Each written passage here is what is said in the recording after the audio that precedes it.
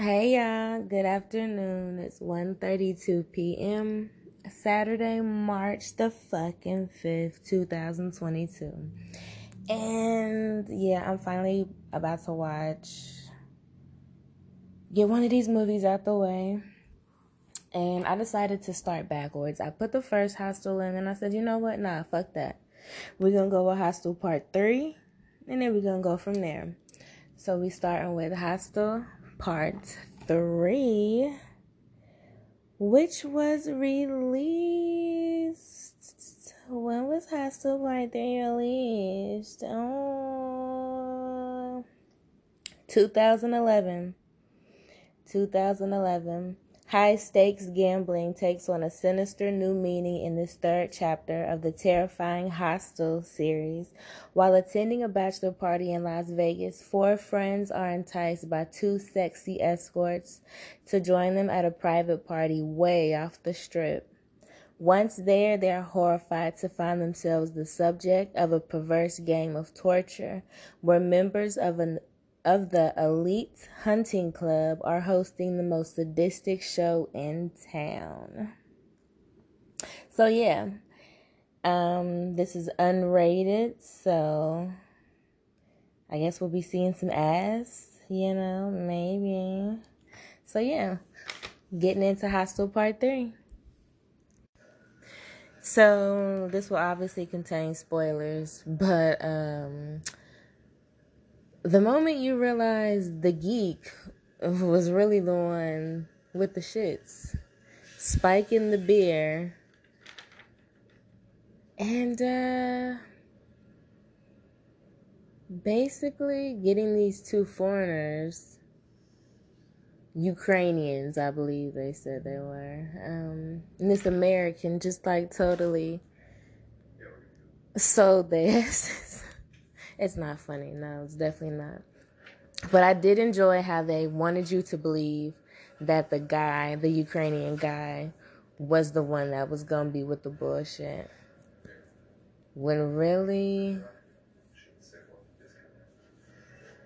it was the early 30-something, dorky, innocent-looking guy. Now we have two body bags going into a black van. And this is business as usual. Okay, so apparently this dude is about to get married, and so he's supposed to be going to Palm Springs to golf. He can't go to any strip clubs. He can't do anything too exciting, you feel me? His wife or fiance, whatever, tells him, make sure he doesn't fuck any strippers or bang any strippers. And they claim there's no decent strippers in Palm Springs.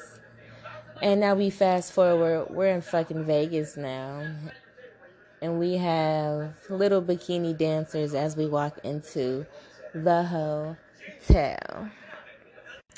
So anybody who actually is a person who like gets into drama shows and stuff like that, especially like maybe early 2000 drama shows, if you fuck with Nip Tuck, then you know who that is on the fucking screen. That's Matt from Nip Tuck. I'm excited, yes, because I am. I fuck with Nip Tuck heavy. I actually have all the seasons on DVD, and I watch them quite fucking often. I need to do a review on the whole rundown of each season, episode, every fucking thing. I need to get that done. That is a very long process. That and Sex in the City.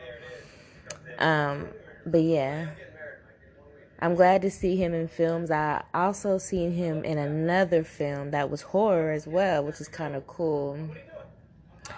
It was about like a haunted camera or some shit like that. So yeah, Matt McNamara from Nip Tuck. Let's fucking go. So we got two girls standing off to the side. They're obviously attractive and enticing. And obviously the douche-ass character is like, they catch the girls looking at him. And he's like, Yeah, look at those hot girls. I bet they hate their father. Which kind of implies that they're willing to do some freaky shit because they hate their dad. But they obviously, obviously ask, "What do you like, freaky?" And the dude's hesitating, like, "Yeah, sure, I like freaky." If you gotta hesitate, that means you might not want to get into it. You might need to turn around right now.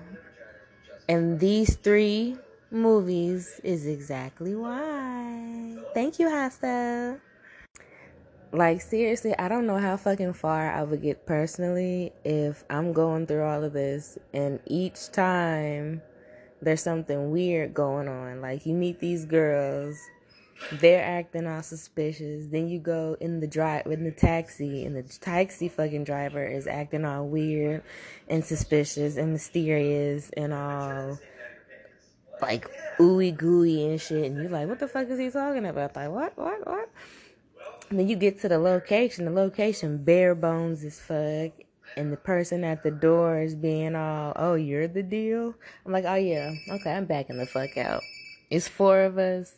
It's about to be 3. Because this one is about to go the fuck home or go back to the hotel because I'm not with the shits at all. Like, they not even like the least bit like worried. They just like, okay, well, yeah, let's just go with the flow. La-di-da-di-da, you feel me? That's the N-O. Actually, yeah, baby, you should be very worried for Scott because Scott is about to get completely mind fucked. Completely mind fucked, if not fucked all the way up.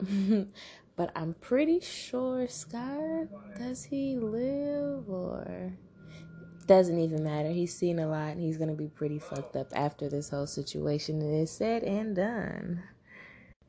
So I've kind of come to the conclusion that 2011 strip dancers. I said strip dancers. What the fuck is a strip dancer? Strippers had the tiniest asses and being very, very board bodied, meaning flat, was the thing. Granted, there were no dancers of color.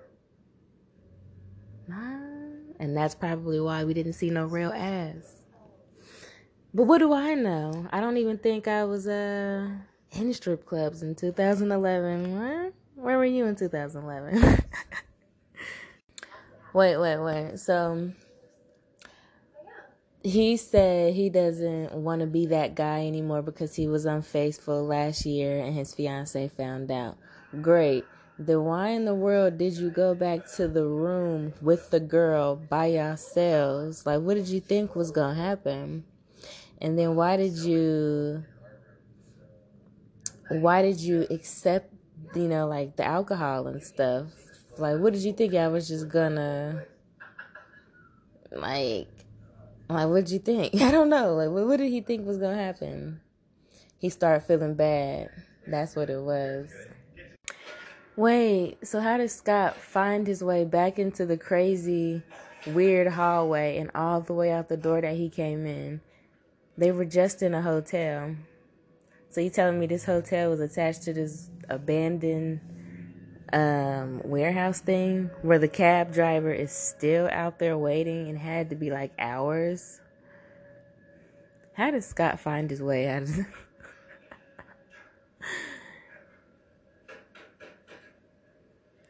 And now he can't get back in. But of course, because you're in the abandoned part of the hotel, sir. I'm over here rolling because he's like zoned out and he's like drugged and shit. He's sliding on the door, sliding down, and he's like in slow motion.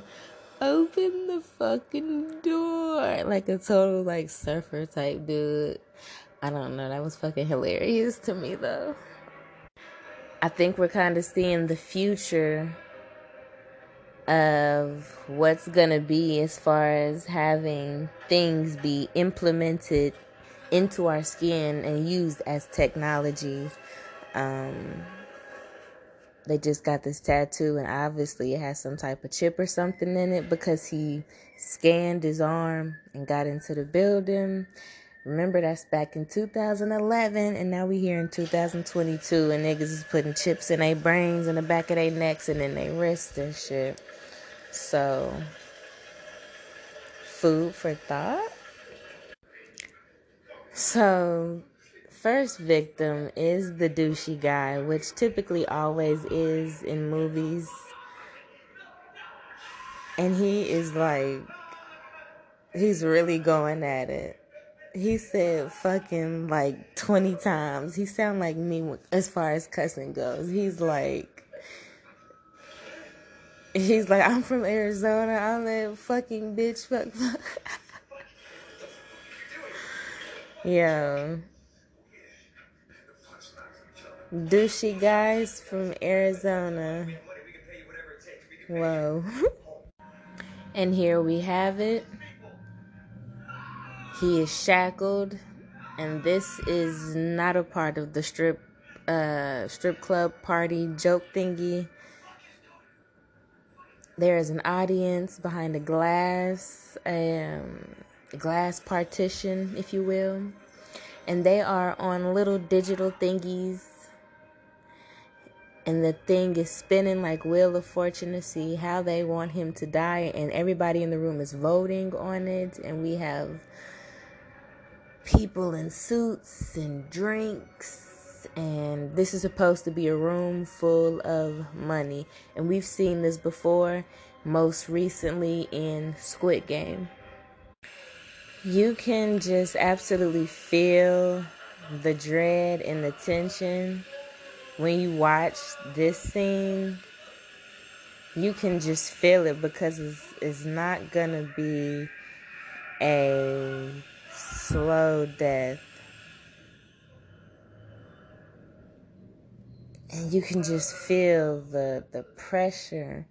And it's a very tense moment, this scene. And I'm speaking of the first kill with the douche from Arizona.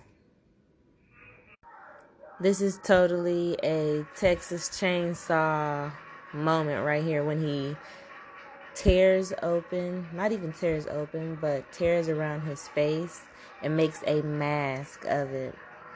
I haven't finished Texas Chainsaw 2022, but I do know he does the exact same thing.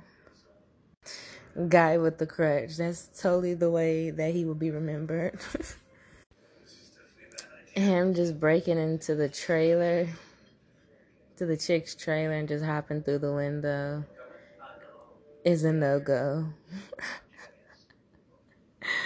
They like, fuck it, we gonna find our friend one way or the other and see. They good for that. That's the type of friends everybody need. You about to jump and roll through motherfuckers' windows and doors to find you because shit, motherfucker, you been missing for hours. We ain't hear from you, and we coming to look for you. Mike is a lost cause, guys. Him being a smart ass got him a gun to the fucking forehead. The backhand he just gave this girl on the table was just hilarious. So this is where we are going to pause the show. Why? Because I have some shits that I need to do. And I will be back. We're at the part right now where the lovely young lady, she's quite attractive. She very is so much so. Very is so much so. Wow. What kind of sentence was that? I don't know. But yeah, now she's on the table in a cheerleading outfit with a ball gag in her mouth. And now we have this very sick looking, just, you can tell he's filthy. I guess these guys are pretend surgeons because they got the whole get up on or whatever. He's about to do some creep shit to her. We're going to leave it there because I don't want to make the episode too long for this. But I will be back with a part 2, so listen to this and then go back and listen to my other episodes about every fucking thing All right, y'all. See y'all later.